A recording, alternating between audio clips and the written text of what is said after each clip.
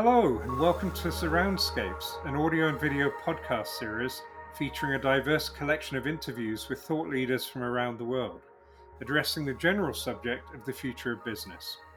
This content is curated by Blue Sound Professional and focuses on the role of the oral and visual senses in creating unique, delightful, and compelling experiences to stimulate business. This fourth series of Surroundscapes is focused on the future of music. A big question, I know. And we're really focused on two aspects of this question. One is new ways of creating music, and the second one is how to properly monetize and value music in these changing times. So, for this episode, I'd like to introduce Claire L. Evans, who's talking to us from LA. Claire, I think, has really interesting things to say about both aspects of this. So, and she also does many different things. So normally I say what someone does at the beginning, but I'm just going to say hello, Claire. Hello. Um, so to start with, can you just explain what it is you do and how you've got to this moment in time? You know, how your career has developed. Yeah, I mean that's the question, isn't it? I always find myself in the before times when I used to travel, and you go back through customs after being abroad, and you have to fill out the little customs forms that says, in one word, what is your job? And it kind of depends on how I feel that day, or how I feel the customs agent is going to look at me. I usually write writer because I feel like it's a little bit less dubious than musician. But I'm a musician and I'm a writer and I'm an artist. I guess sort of an artist researcher. I'm someone who tries to pull lots of different aesthetic, cultural threads together in one overarching practice. And sometimes that's a bit sloppy, and sometimes it comes together in interesting and unexpected ways, which I'm sure we'll discuss. Yeah, yeah. So I think some of the things that you've done are writing for magazines. I know you've interviewed my favorite author, William Gibson, before. Yes, yes. Yeah. Oh, I guess you want some more specifics. Okay. Yeah, that would be good. Yeah, I'm a long time journalist. I was a science writer for many years. I'm kind of getting back into that now. I was a science fiction editor for a long time. I'm also getting back into that now. I write about technology and culture and the places where technology and culture overlap. I'm interested in technology history, specifically personal histories of technology. I wrote a book called Broadband, which is a kind of feminist history of computing that was published in 2018. And then, yeah, I play music as well. And I play music in a group called Yacht, which has existed off and on in this world for almost 15 years under different forms and making different kinds of work. Yacht is kind of an experimental group. We call ourselves a conceptual pop group, and we tend to take on projects that have either a research component or a technological component that is unexpected or provides some kind of new challenge for us that teaches us something. All of our albums are kind of research projects that allow us to come out the other end with some new knowledge and hopefully some interesting music. Excellent. Yeah, your book Broadband is excellent. Thank you. It's in fact, I last saw you at a book signing at our bookstore Powell's in Portland, where you grew up, and I Hmm. still live. And Powell's is a wonderful bookstore that's an institution in Portland. But it's a great book about the history of women in computing, and I think it covers a topic that most people don't really think about. What kind of prompted you to do that? I suppose it might have been that most people don't really think about it. Yeah, I mean, I think the thing that draws me to all the projects that I take is looking for something that isn't there. So, in the case of broadband, I was just as a student, as a person who's curious about technology and history of technology, I was looking for some kind of resource about the role that women have played historically in technology, and there weren't really any books about it. There's a couple sort of theory books from the 90s, but not a lot of research rigorous history on the subject, especially at kind of a popular level. There's some academic histories as well, but not really a popular book. So I was looking for a book that I could read that would teach me about this, and unfortunately, I had to write it in order for it to exist. So that there went 3 years of my life. Well, you did, and it's out in the world now, and it's a fantastic book. Thank Um, you. talk more about yachts and also about the idea of making a living as a musician in today's time, because I know that that you mentioned that yachts albums are research projects, and I think you approach the world of being a musician, the life of being a musician, in quite a different way to many musicians. So, before Yeah. this pandemic, what did making a living as a musician look like for you and Jonna? Well, it's always been multi-threaded, and it's always been an, a small scale operation that kind of takes care of itself. I mean, both of us musically, culturally emerged out of, you know, DIY and punk scenes in the Pacific Northwest. John is from Astoria. I'm from Portland, obviously, and we both came of age making music and listening to music and participating in music culture at a highly independent level, at the level of groups of people starting their own bands with very little to no talent, booking their own shows, making their own records, making their own merchandise, building community and building sort of networks of communities across the country at a highly independent level. Um, so that's always been our expectation of how music is done. We've always operated a little bit outside of the traditional musical infrastructure. We've had record labels, several record labels, and we've worked in that structure as well, but we've never really thought of ourselves as being part of a music industry. We've always thought of ourselves rather as being part of a music scene or a music community or a music culture, which means that our expectations of, massive financial success have always been tempered by your classic punk rock fear of selling out. It's always been a balance. So we've always kept things small, kept things family, kept things, I guess for the lack of a better word, thrifty. I mean, we've always recorded at home on mediocre gear. We've always worked with friends. We've always tried to bring, people into our little operation that are people that we know and love and who we respect.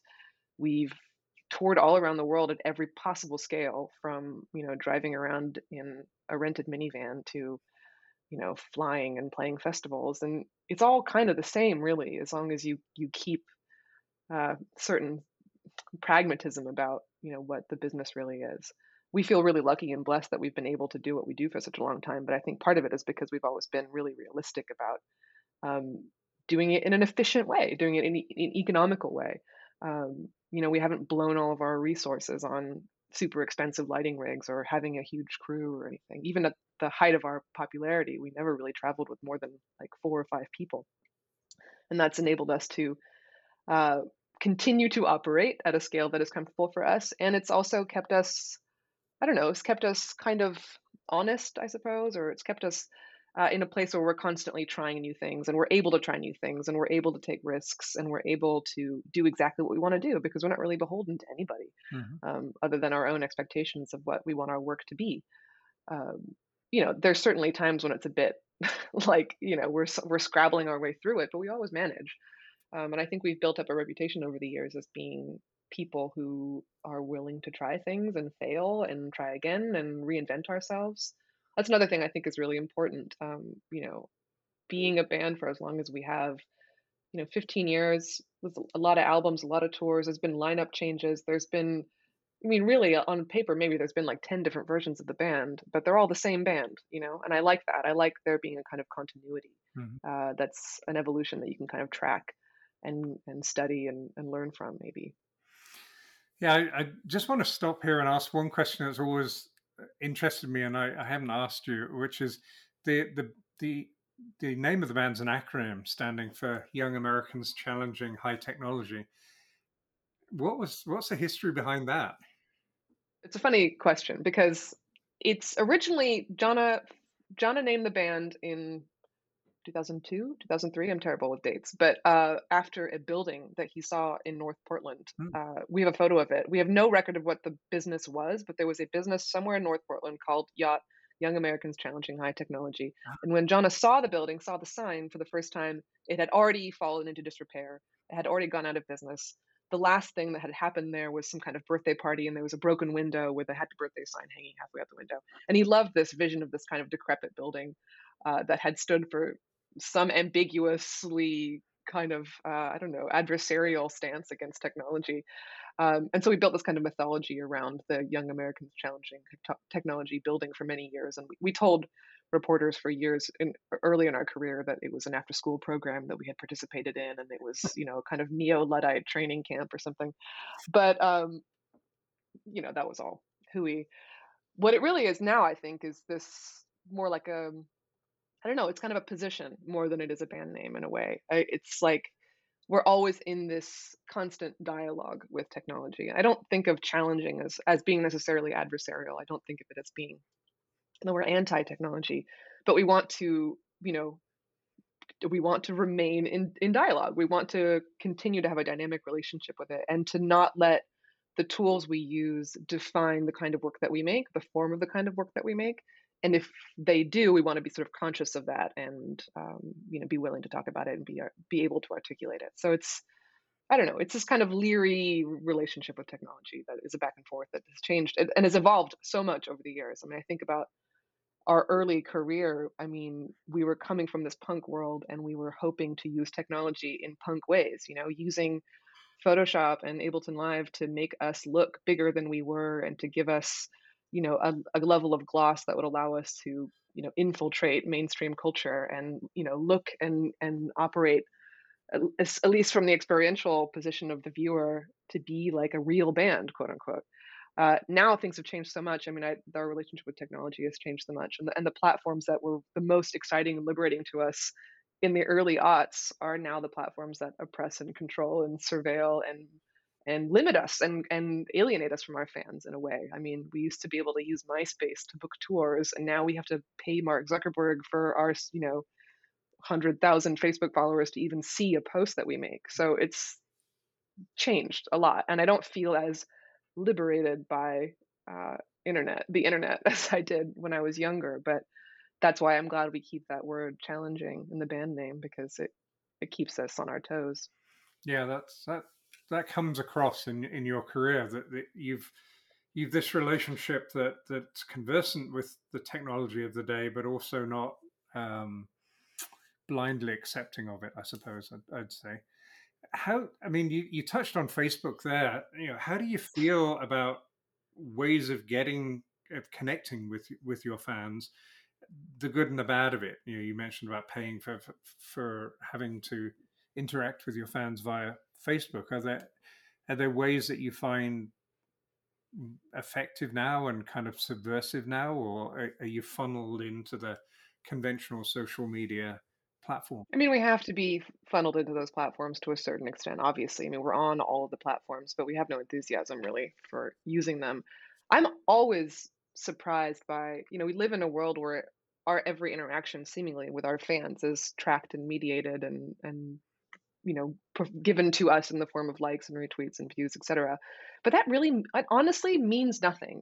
We go on tour where we used to go on tour in the before times, but you go on tour and you play a gig and you talk to people after the show, and it's like there's this 15-year body of experience of people passing through our lives again and again, people growing up with us, people who's had life experiences that are, affected or determined by their relationship to our music or their experience at a show in the past. And you just can't measure that. And I feel like there's always this great invisible unknown. There's always this great unknown of like what your actual impact is as an artist, even though it seems as though your impact is right in front of you in the form of all these metrics.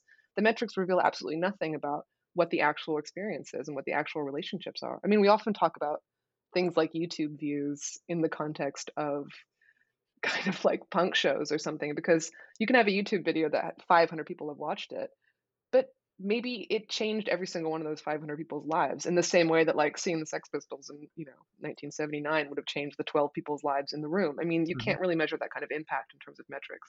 And I know that just sounds like someone who's in a band that doesn't get a lot of YouTube views justifying after the fact, but I really feel that way. And I think, I take great pride in the fact that we have developed these long-standing personal relationships with the people whose lives we've touched over the years. And I think that is more valuable than anything that any of these platforms could serve to us in terms of data. And it often has no relationship to it whatsoever. That's interesting on a couple of levels. So what would it be? 40 years ago now, I was playing in bands and things, and we were just at the time where it became viable to produce your own records or CDs in those days. And so we were just at the time of kind of self-publishing, but it was still expensive, and you still had to, and on one hand, I now look at the ability of people to just put stuff out really easily. And I look at it ambivalently in some ways because it's very freeing, but also, Mm, the sense of quality control, a sense of mastery in any form. And you talk about coming up through the punk movement, and certainly as a kind of musician in those days, again, I was ambivalent to the punk movement in the sense that I was really fed up with the excesses of the big bands in the kind of 70s, but equally as a musician that had learned an instrument, it was like, does that not count for anything anymore? But it's interesting to hear you talk now about, in a sense, the platforms that many people see as liberating, the ability for to talk to fans easily, for fans to talk to each other, for it no longer to be, for there being vehicles for doing that they really weren't in my days, of the radio or the TV or putting a record out and getting it bought and physically distributed.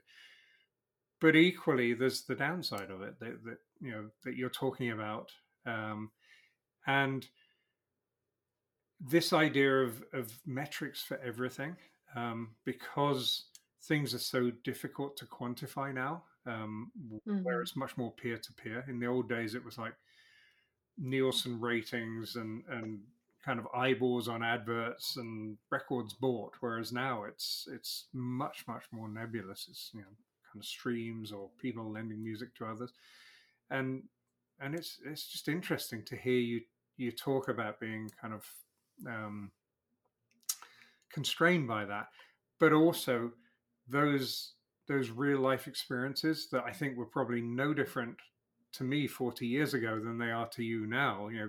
Mhm. Doing festivals, doing gigs, seeing the same people year after year. That to me was what was so important. So it's really interesting to hear that it is to you even now. Yeah, I mean, it's about people. I think we forget Yeah. when we become obsessed with whatever views and streams, and we forget that each one of those, there's a person behind each one of those Mhm. and what it means. And I don't know. I mean, it's just because something has been seen a lot of times or listened to a lot of times doesn't mean it's better than something that hasn't. In fact, Mhm. who was it? Oh, I think it was Holly Herndon that tweeted this the other day. I think she was saying, like, Star Wars is not Stalker. You're not going to watch Stalker 100 times in a row. You might watch Star Wars 100 times in a row, but that doesn't mean that Star Wars is better than Stalker. um, the quality of experience that you have when you watch something or listen to something, it's, some stuff isn't made for mass consumption, and some things aren't made to be listened to over and over again either. You kind of have to meet the work where it is, Mhm. and there's always an audience for experimental work, or work that challenges the mainstream conception of what pop is. It's just that audience isn't going to be massive, and Mhm. that's fine. I mean, I think everything suffers at scale, frankly. I mean, that's the trouble. That's what happened to the internet, is all these platforms are trying to be everything to everybody, and you just can't do that. You just can't create an environment that is safe, for one, or conducive to human creativity, conducive to human connection, conducive to anything positive when you are trying to appeal to an audience in the billions. Mhm. The product always suffers. Mhm. It's rare that good art appeals at a mass scale, Yeah. Yep. without suffering. Yep. At least in the current economy, I think things maybe were different in the past, but now certainly not. Yeah, I've always thought that whatever the art, whether it's painting, music, whatever it is, furniture making, let's say, it's interesting that the experimental stuff is listened to by or consumed by people largely without significant incomes, and by the time you're old enough to have a significant income, you're no longer listening to experimental stuff. And whether it's kind of buying painting scenes, hunting scenes, sorry, for your living room wall instead of kind of cutting edge contemporary art, or listening to this, the Rolling Stones that you listen to while you're at university 40 years later on some mega tour. It's kind of a conundrum, really, because the people that are producing interesting stuff, have this challenge being heard by large markets. And something I've been thinking about in the last few days actually is wondering whether there's a middle ground, wondering whether, like you have opinion formers, you've got, YouTube channels, whatever, that have millions of subscribers, and then you have a ton of little things, podcasts, virtual conferences that a friend of mine in Germany, who has for 20 years done an experimental music festival called Digital Analog, and they did it online last year, a virtual festival, and it was hundreds of people saw it rather than tens of thousands as would be in the live event, and a lot of the conferences I go to, I was just at one earlier on today, it hundreds of people, and what I don't see is anything much between the hundreds of people and the millions of people. Do you Hmm. think there's that middle ground of influence that's somewhere between those two? No, Yeah. I don't. Okay. I don't.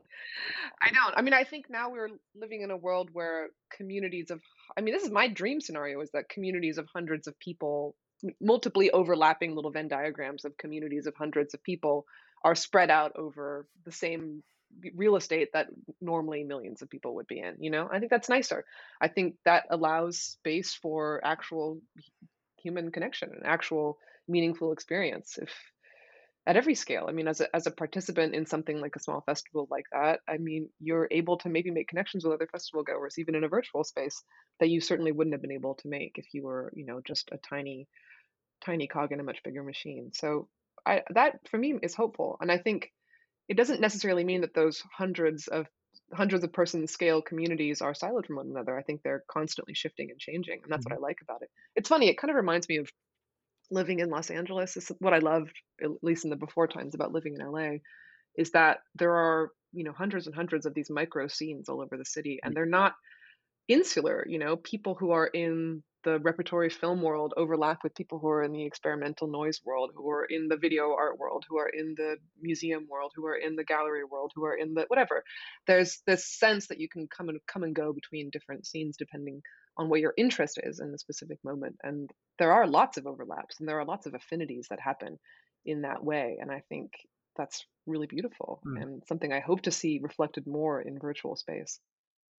Now, I want to pick up on something you said a little bit earlier, but before I go there, I was talking to a friend in Europe a couple of days ago who's also a musician, kind of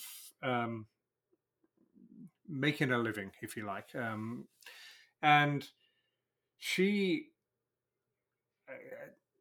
had a fan base, and then kind of went on social media and really got a significant fan base. But the problem that she found was that there weren't many of them in any one place. So actually touring was very difficult, because Mm, in the old days you tour locally in your own town, and you'd build like a fan base that could fill out a club or fill out a theater, and then maybe you'd expand to the next few towns and that sort of thing. And in England, where I grew up, maybe you'd then go and play gigs in London and build up your audience.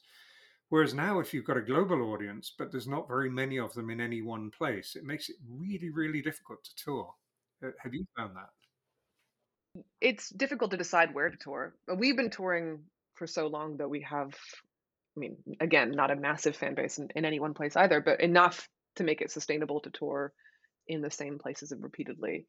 Um, but it's funny. I mean, sometimes you look at like your streaming data or whatever, or where people are buying albums on Bandcamp, and you find like, oh, there's two people in Kazakhstan who Shazammed our band yesterday. I mean, should we go there? I don't think so.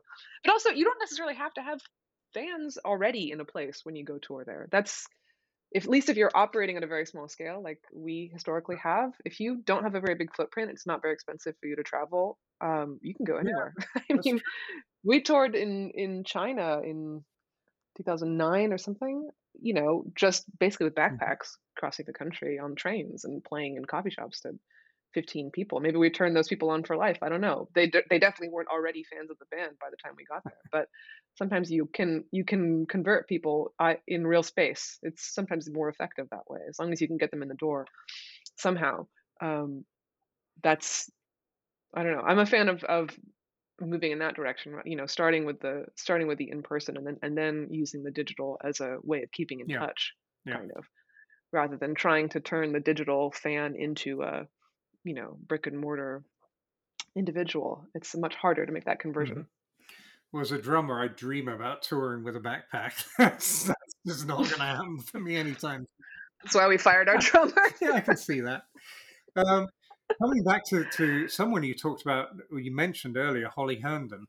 So Mhm. in 2019, I think that must have been, her album Proto came out, and it just moved me in a way that I did not expect to be moved. And the backstory to that album is, as well as it being a unique blend of her kind of southern sacred harp stuff, throat singers from originally from Eastern Europe. It had this artificial intelligence called Spawn that was an integral part of both the composing and the performance of the Mhm. album, and you could hear through the album how Spawn gradually learn her place. And I went to see Holly live after that, and it was different again. I want to ask you about your experience using Google Magenta AI on an album at about the same time, because I'm just fascinated.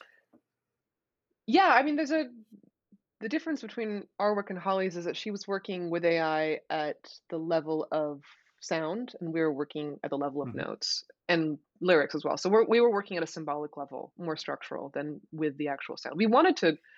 Well, let me give you the backstory. So basically, we made this album called Chain Tripping, which came out in 2019. That is kind of this scotch taped together product of multiple different machine learning tools and approaches, because we couldn't quite find one that fit for everything that we wanted to do.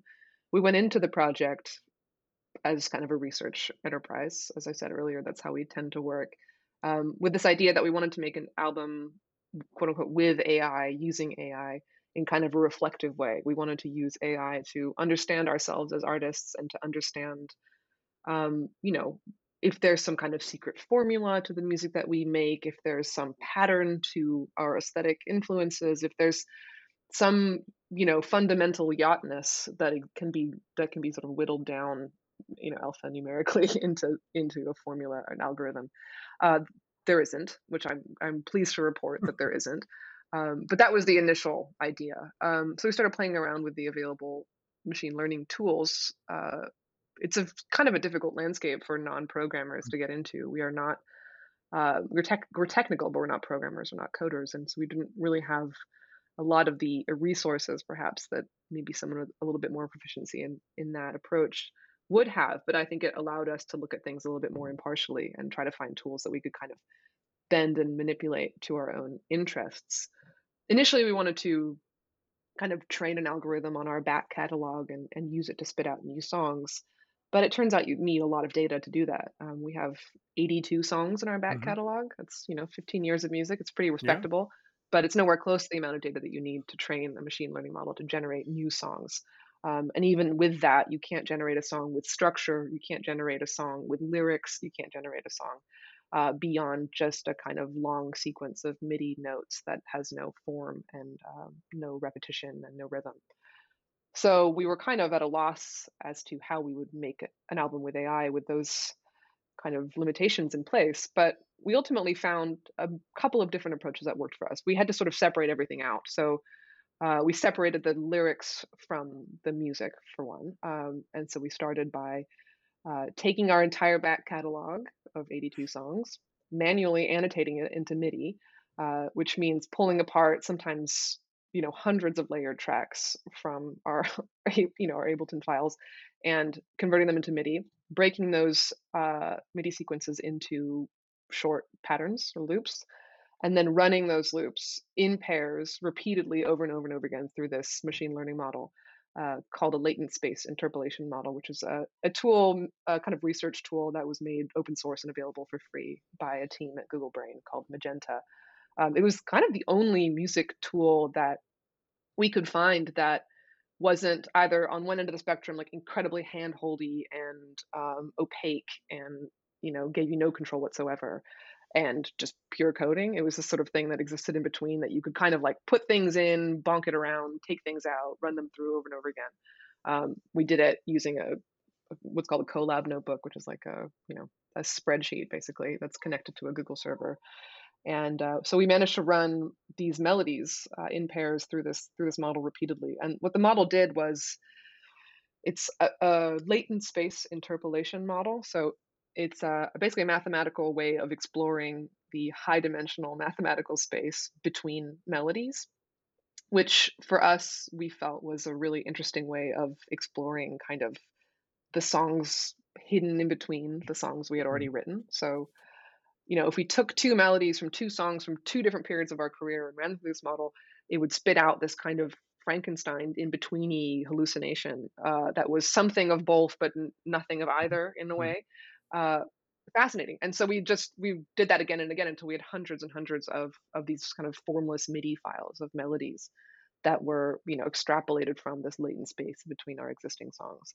But then that's kind of where the machine learning ended for us because we couldn't really find a way of putting those bits together into songs without actually as human beings coming in and starting to make decisions, which was the most exciting part of it for us actually was listening to these melodies, which were completely sideways from anything we would have ever written, even though they were kind of mathematically extrapolated from our own past. They were so weird and wonky and broken and odd that yeah, we never would have written them ourselves. So we found all these little bits and we found pieces that we thought were compelling for whatever reason. We used our unique capacities as human beings to determine what we actually liked, just based purely on taste. No algorithm involved. And then we took those fragments and we pieced them together into songs, like putting together a puzzle from all these disparate pieces. And then we performed everything live. So we assigned the different fragments of melodies to different instruments, to drums, guitars, keyboards, vocal melodies, bass lines, and performed them all live in this kind of ultimately quite physically challenging way, actually, because the melodies, again, because they were not written by people, they didn't emerge from any kind of embodied experience or relationship to music. They were not made with a body in mind. They weren't, noodled on the piano or jammed on the guitar in a room together. They were written in this very cold mathematical way. And so even though some of them were simple, they were just rhythmically weird or structurally weird. They just had no relationship to the physical experience of playing music. And it made us realize how much of our music emerges from these kinds of embodied patterns of play that we're accustomed to having. We're accustomed to jamming in a certain way. We're accustomed to playing in a certain way. We play what feels good. We're Yep. human beings. We play what feels good, especially as people who come from punk. We're not virtuosic players. We're people who play what feels good in the room. So that in itself was a fascinating challenge and a really interesting way of kind of breaking open our own embodied experiences and habits and learning new experiences and habits and kind of incorporating these new ways of playing into our skill set, which now inform the way we write songs in the future. Super interesting, challenging, interesting piece of it. The lyrics emerged from a completely different process. And I can bore you to tears with all these No, details, but it's great. okay. The lyrics emerged from a completely parallel process, somewhat similar in spirit. We wanted to, have a lyrics writing algorithm that would draw from our past in some way that would evoke the truth of, the true essence of who we are as musicians. So we worked with a creative technologist named Ross Goodwin, kind of this gonzo coder, hacker, artist, poet, genius. And we built this corpus of, I forget what the number, I think it's like 2 million words or something. It's this massive amount of text, huge amount of text, uh, of lyrics from every band that we've ever liked, essentially. I mean, all the music we grew up listening to, the music our parents liked, the music from all of our friends' bands, our own lyrics, the entire body of work of everything we've ever considered to be an influence. And then we trained what's called a character recurrent neural network, which is a text generating neural network on that model, and so it could generate new songs based on, is essentially we essentially taught a machine learning model how language with its only input being song lyrics from bands that we like and our own music. So it was this kind of little, I guess, sort of textual version of Spawn, kind of. I mean, it's just based on what we fed it, and that for me, I mean, I'm a writer primarily, so that for me was the most fascinating part of the process was just the way that this machine learning model treated language and the kind of language that it generated. It was so endlessly fascinating, and there's this parameter that you can tweak on both the text side and on the music side called Hmm. temperature, which is, essentially like the Mm. riskiness Mhm. of the Mm. model, the level of risk the model is willing to take when it makes its next prediction. So, if the temperature is really low, it's not going to take very many risks. It's you present it with the letter A, and it's probably going to say, well, maybe the next letter should be N because that's a and is a common word.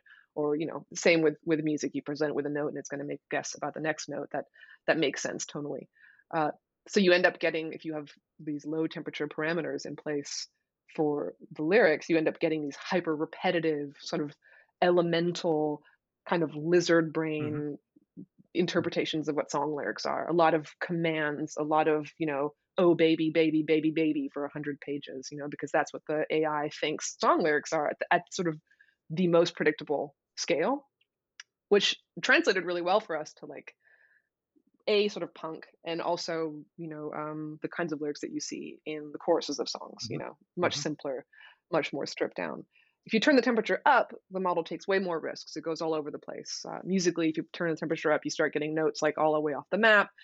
Textually, you start getting neologisms. You start getting invented words. You start getting weird proper names. You start getting these long crazy run-on sentences that sound like hallucinatory country western music. You start getting this really weird stuff, and that's where some of the more interesting lyrics that we pulled ultimately for the verses of songs. A little bit more imagistic, a little bit more narrative. So we ended up basically taking this corpus of song lyrics that was generated for us from an AI and printing it out onto a single sheet of dot matrix printer paper in this massive sort of sculptural block.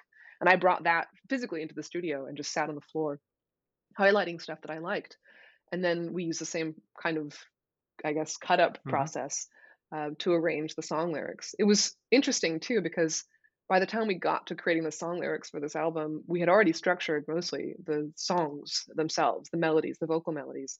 So what I was doing was looking at text and trying to find lines, trying to find sections of text that would fit onto these predetermined melodies. So again, instead of singing what felt right, instead of making sounds and forming those sounds into words while you're kind of jamming, trying to figure out the top line of a melody for a song in a kind of intuitive and embodied way. You're literally looking at words and thinking, how many syllables are in this word, and can I plunk Mhm. those onto the frame of this MIDI melody that we have? Really a deeply unintuitive way of making music. The whole process. I mean, it's such a joke because I think that some of the response to the album, at least in the press, has been, oh, they automated their process. They made it so much easier because they used machine learning. They used AI. They outsourced their work to an AI, like done and Yep. dusted, so easy. It was incredibly tedious, and that's what happens when you want to have any measure of control over what you do. I mean, sure, yes, there are systems you can use that where you just input like, I want a 30-second dance song with a break at 30, with a break halfway through and this and this, and it'll spit out something sort of musical. But that's not a song. That's not something that you can put on an album and tour and sing and perform to your fans who have loved you for 15 years. You have to do something real. You have to do something with stakes, something that you're emotionally attached to, and that you can sing and actually mean. Mhm. That was kind of the end game Mhm. for us was how can we use machine learning to help us create songs that we can mean that can mean something to us and that we can mean.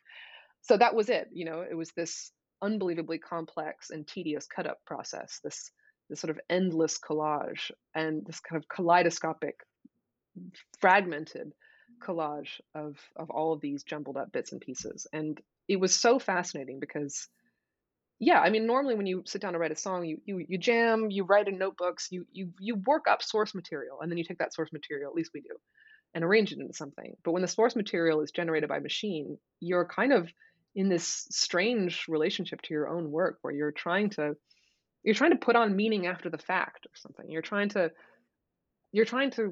yeah, you're trying to put something together that makes sense, and then you, in the same way that maybe your fans would later, you're trying to figure out what it means as you're doing it. And then even touring the music and singing and performing it, in the before times, right before COVID, we were touring this album, and I'm singing these songs. I don't really know what they mean. I have my own guesses as to what they mean, and the fans have their own guesses, and we're kind of forming this narrative around the songs together. We're making them mean something together, and we're figuring it out together as we go, which I really loved that aspect of it.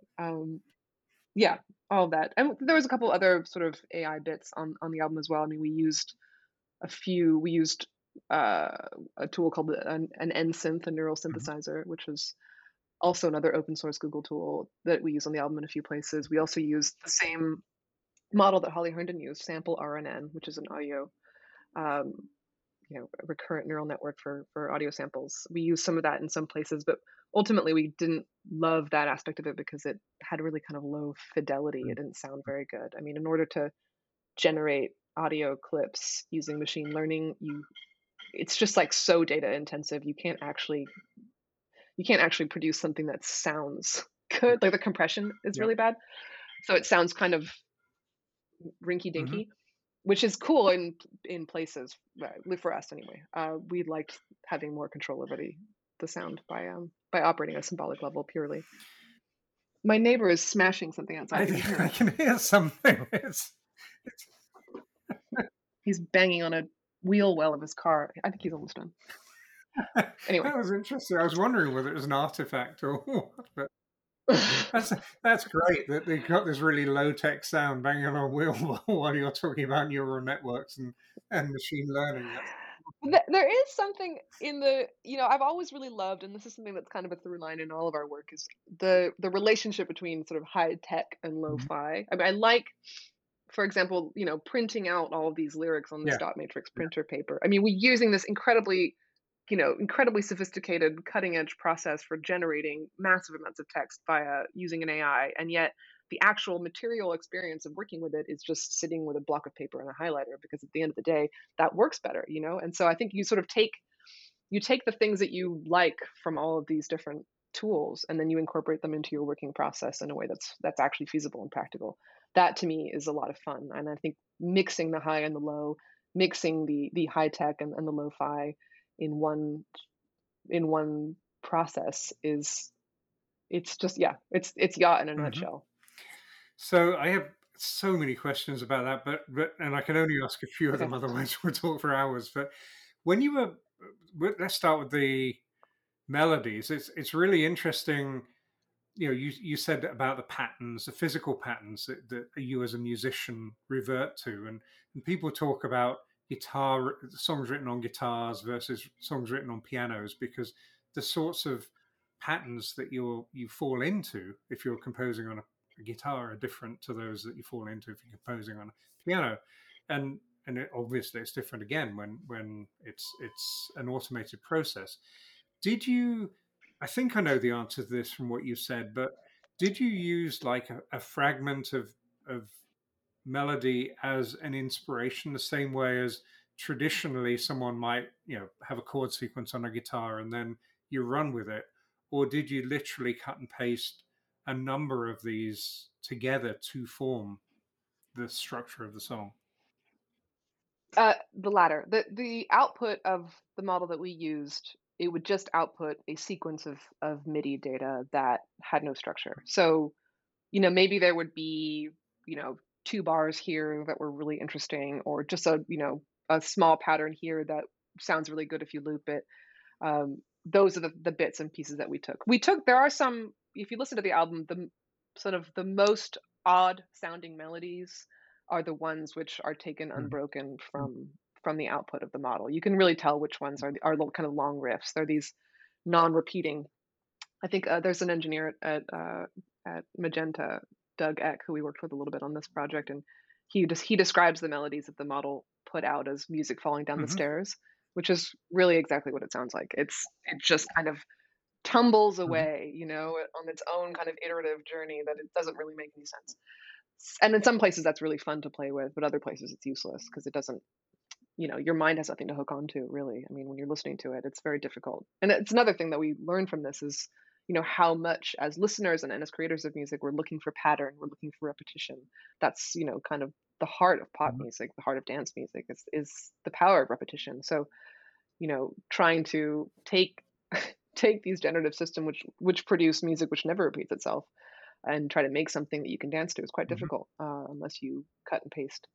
But yeah, I mean, sometimes, yeah, it's sometimes we would take generated MIDI data from, 5 or 10 different Mhm. files and assign them and layer them on top of one another. So it was really, I mean, I think something I talk about a lot in relation to this album is that our biggest influences for in terms of working process were, not really technological. We were looking at like Dada poets and writers who used cut up methods. In fact, we were looking at David Yeah. Bowie, who used Yeah. cut up throughout his entire career, both paper cut ups and a kind of computer program that he designed in the 90s called the Verbicizer, that he would use to randomly shuffle up sequences of words. I mean, there's a long tradition in the historical, literary, and musical avant-garde of taking found material and jumbling it up in some novel way and rearranging it.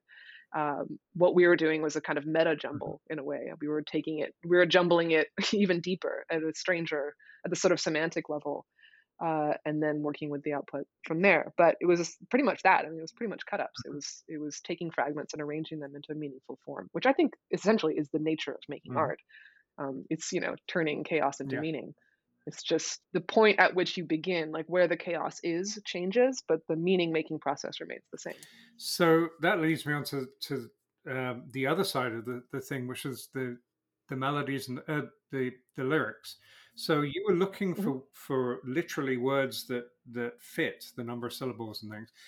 Were you also, and you talked a bit about this creating meaning after the fact, but did you look at creating a narrative form to those words, or were they completely random? No, not completely random. I mean, it wasn't at the level of the word. It would be like a phrase Hmm. or two fitting on top of an existing melody. And sometimes another really fun thing we would do is if the phrase that we wanted to use wouldn't fit on the melody that we had generated, we would start to actually look at the phrase at the level of the syllable and look at ways of breaking syllables apart so that they Hmm. would fit. There are certain ways of pronouncing words in the English language, certain emphasis and rhythm that is inherent in the language itself that didn't work when we were trying to assign them to melodies. So then it was like, how can we pronounce this word differently? Or how can we pull these syllables apart in an unintuitive way in order to make them fit?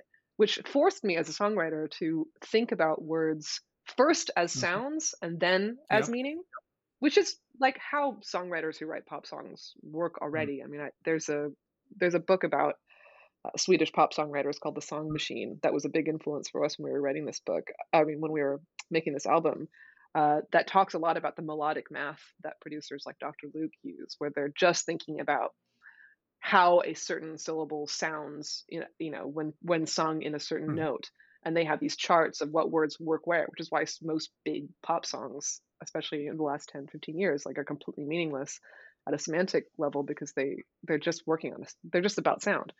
And it's really helpful when you're writing songs to not get too tied up in the meaning. That's always been one of my biggest problems as a songwriter is I get too emotionally attached to what a song means or the narrative of a song, and I don't allow myself to actually serve the higher purpose of making the song sound good and feel good because I really want it to fit. But when you don't have that constraint at all and you're really just thinking about sound, it really liberates Mhm. you to write songs completely differently. And then you end up with these strange songs where the meaning isn't immediately apparent, but it is there if you look Mhm. for it. And it's constantly evolving and it's constantly changing. And again, that's something that I've experienced a lot over the years is, we write a song, there's songs we've written 10 years ago that we've been playing for 10 years. And I guarantee you they don't mean the same thing to me now than they did Right. 10 years ago. And they've had many meanings over the years depending on my perspective on my own work and depending on the influence of other Mhm. people. So meaning is fluid. I think meaning is very fluid, especially in the context of a song. I mean, if we reinvent a song every time we play it live, then why not also reinvent what it Mhm. means? So there's a podcast, I don't know if you know it, called Strong Songs, done by Mm-mm. a guy in Portland here, Kirk Hamilton, and he analyzes songs. It's a decent podcast to listen to, and he's just done a song that means a lot to me, which is my friend Imogen Heap's song "Hide and Seek," and it got me to thinking about that song, and that song's very resonant to a lot of people. And one of the things I was thinking about is that song is made up of phrases. It doesn't have a like a narrative in the conventional sense.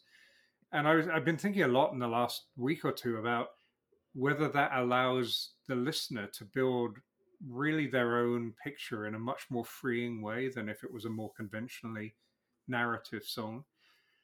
Um, Yeah, so, I think that's there's something to be said for that. I think, I mean, it kind of works either way, I think. I think sometimes there's remarkable universality in specificity, actually. You know, you have a song that specifically mentions, you know, a place and time or a moment that seems so idiosyncratic and so localized to the performer, but there's something about the specificity of that detail that feels really broad and universal, or touches something much bigger, touches an emotion that is bigger and relatable in a way. So I think it can go either way. I think it's really about providing a balance between those two things. I don't want to write songs that are so oblique that they mean nothing to anybody, but I do want to write songs that are open enough to interpretation that people can bring their own yeah. meaning to them and feel validated in their interpretation. Yeah, I think if you can do that, it feels more personal to you because you can wear it as your song rather than it being the song of the songwriter that you choose to listen to. Yeah, I Exactly. mean, Chain Tripping is a great album, and it has. I love that. I was actually playing it just before we went on air, and to re-listen to it, and it's funny because that album and Proto, the Holly Herndon album, emotionally move me more than the work that you've done before or that she's done before. And they both have very different ways of being made. And I wonder, in my case, being a kind of music fan and musician for so many years, whether it is because of the things that no human would have done, whether it's like this new language that's super emotional to me because it's different.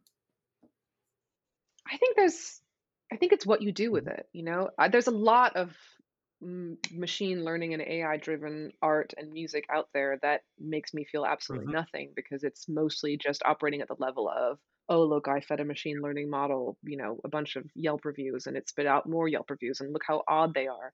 Or, you know, I here's a you know, strange hallucinatory scene that never would have been imagined by a human painter, but isn't it scary or creepy or ooky?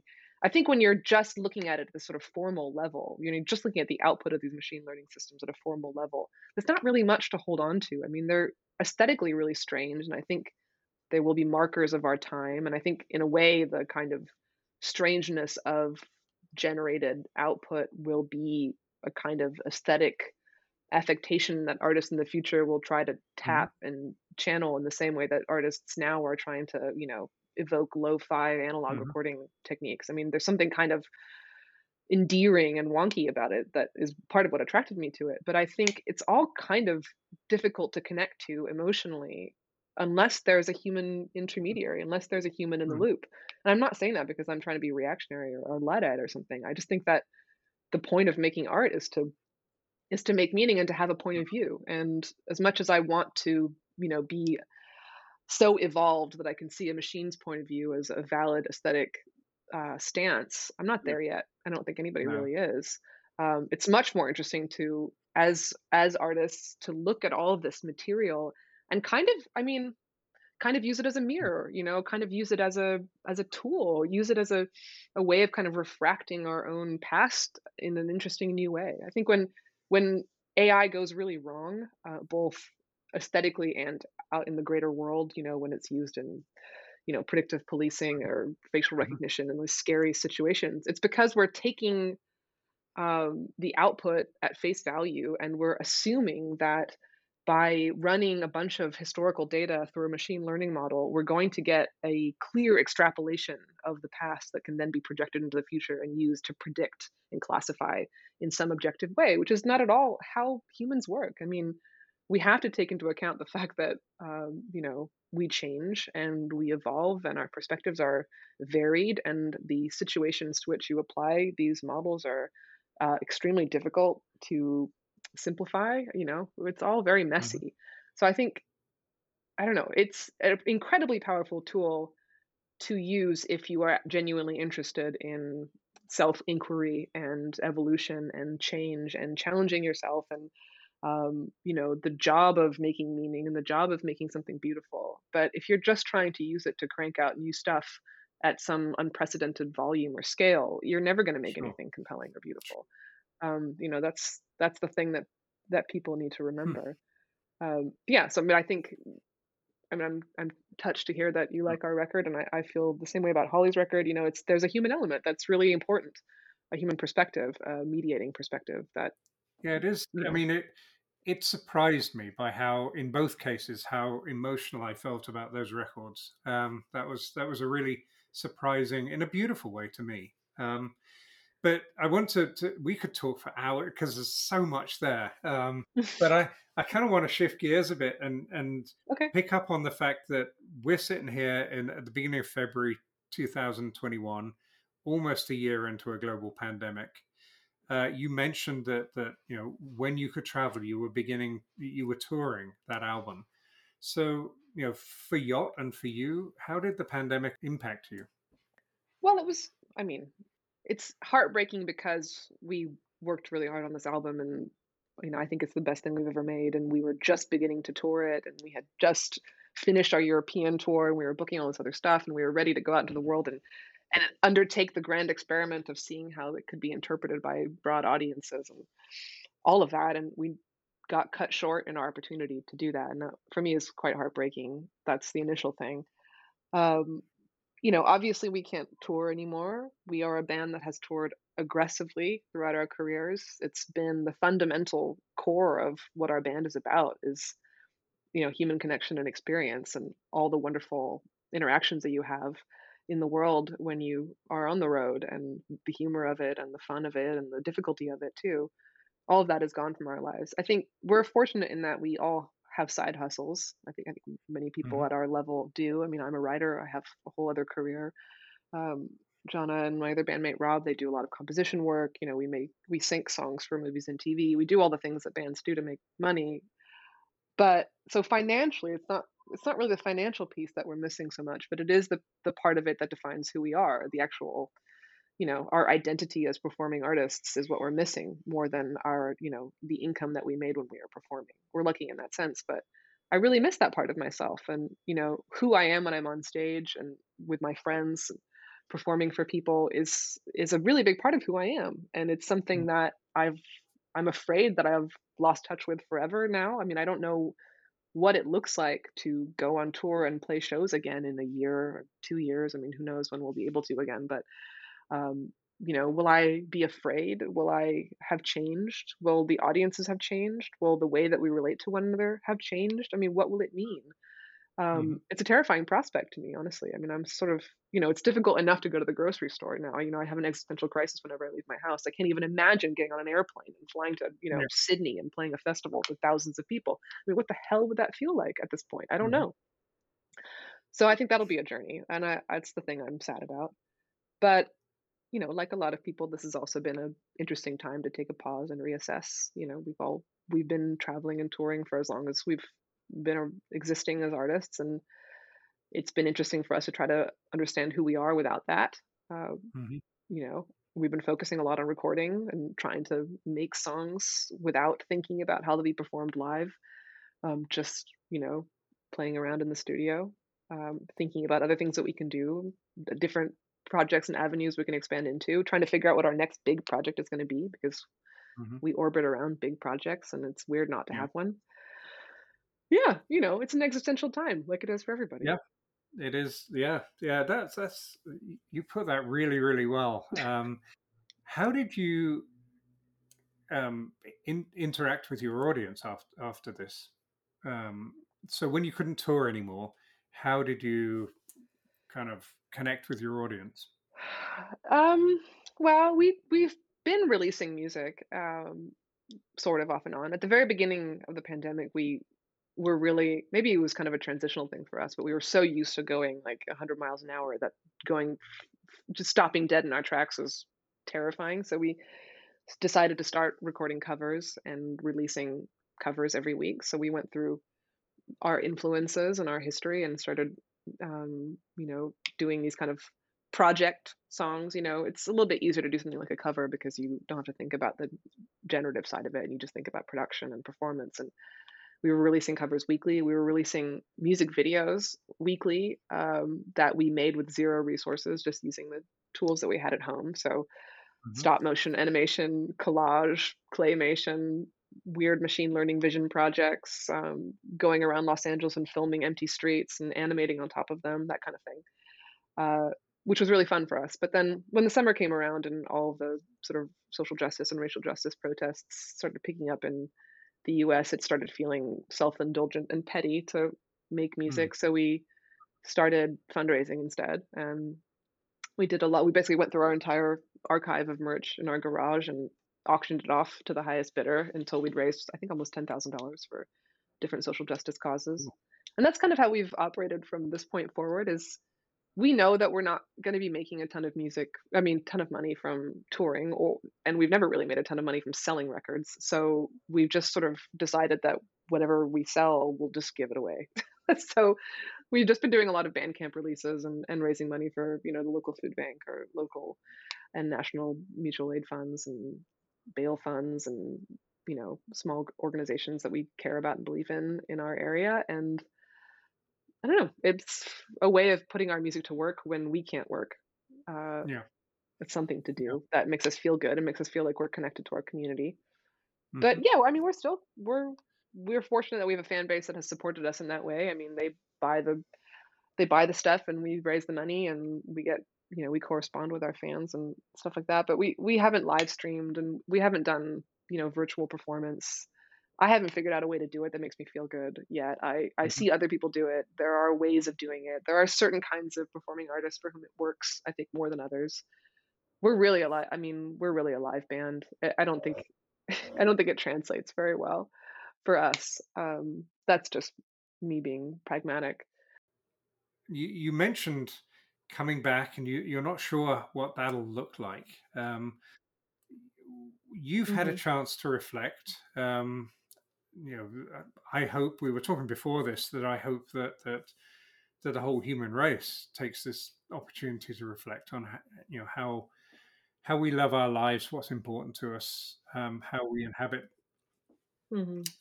this rock that we live on. Um, but how do you think that you and Yacht will come back into the public after the after you're able to travel and tour again? Do you think there'll be anything different and better, or Well, I hope, let's say that. I have a feeling and I hope that people coming out of this are going to be so grateful to participate in art and culture. And they're going to realize, I think, to a greater degree than they ever have before, how meaningful art is in their lives. I mean, the things that I miss as a, I don't necessarily miss going to the shopping mall, but I would sure? die to go to a museum. I would love to go to a lecture. I would love to go to a concert. I mean, my enthusiasm for all that stuff is going to be so massive as soon as I'm able to do it again. I'm never going to take it for granted again. I think that's true for everyone that I know. So, I mean, my hope is that once we're able to do live music again, there will be a wonderful enthusiasm for it, and there will be sweetness and tenderness too. There will be this kind of gratitude that maybe was lacking before. I mean, I think we've always been lucky in that department, but I think people will be genuinely happy to be with others and to be experiencing music, and they will have hopefully more of an open mind and more of an open spirit for those kinds of experiences, because we never know when we're going to get them again. I think that's really important. So I mean, that's my hope, is that everything in the arts and culture world bounces back harder than ever before, full of, enthusiastic and grateful participants. That's certainly going to be my attitude moving forward. I'm never going to take it for granted again. I'm never going to, you know, on one of those, bad days on tour when no one shows up to the gig or the van breaks down or the weather is terrible or the plane is late, all that stuff that used to wear me down and make me feel exhausted and over it, I'm never gonna be angry about any of that stuff again, because just being able to do what we do in the world is so meaningful to me. And I'm gonna be Yeah. so grateful to do it again. I also am gonna be so I mean, all I wanna do now is work on big projects with friends, I wanna bring people into our little world as much as possible. I wanna connect people with one another, I wanna make big things with communities of people that I care about, and I want to distribute those things to communities of people that are gonna be grateful and happy to see them.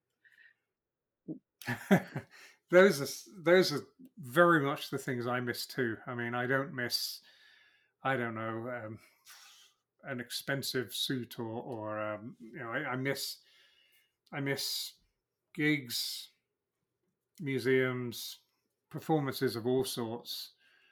I miss meals with friends. Those are, these Mhm. human connection things. I I agree with you, and I hope that most people agree with you that coming back, that we're going to truly value those things. So we get to the end now, but I just want to ask you whether you have anything else you'd like to say, any other points you'd like to make before we end. No, I think we've covered quite a lot of ground. Is there anything is there anything else you wanna know? Well, yeah, tons, but I'm also conscious of time. I mean, this has been great. I mean, the whole question of how technology is used, how science is used, that you just touched on with machine learning. And I was a research chemist, and seeing how that's been used, seeing how science gets a bad rap for how people use it. Mhm. It is just things, and it's just like how we use them is so important. But we can't go there because we're already over time. So how do people, first of all, please listen to Chain Tripping. It's a fabulous album. And how do people get in touch with you? Well, teamyacht.com is the yacht website, TEAM yacht, YACHT. We actually just spent a good chunk of our pandemic time converting our website into a massive archive of every project we've ever done. So if you're feeling bored on some quarantine afternoon, there's 15 years of odd technological interventions to browse and explore in our back catalog. My website is clairelevans.com. That's mostly a book website for my book Broadband and some of my other writing. Broadband just came out in paperback this summer, so pick it up at your local independent bookseller. Yep. And yeah, we're on social media at all the expected places. Just look for yacht. It's if you see a picture of a boat, you're in the wrong place. Yes, and your website is fascinating to look at. It's designed in a really interesting way. That's what I'm going to say. So please, everyone, go and look at it. It's really interesting. It's different. It's stimulating. Thanks so much, Claire, for your time, and Thanks for thank having you. me. Yeah, it's been great. Thank you, everyone, for listening. Please, as usual, tell us what you like, tell us what you don't like, give us ratings on your podcast platform of choice, tell us who you'd like us to have on the show. And thanks for your time listening. And please come back and listen to some more episodes.